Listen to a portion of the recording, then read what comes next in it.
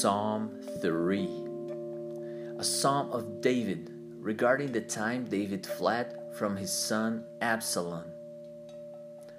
O Lord, I have so many enemies, so many are against me. So many are saying, God will never rescue him. But you, O Lord, are a shield around me. You are my glory, the one who holds my head high. I cried out to the Lord, and he answered me from his holy mountain. I lay down and slept, yet I woke up in safety, for the Lord was watching over me. I am not afraid of 10,000 enemies who surround me on every side. Arise, O Lord, rescue me, my God. Slap all my enemies in the face.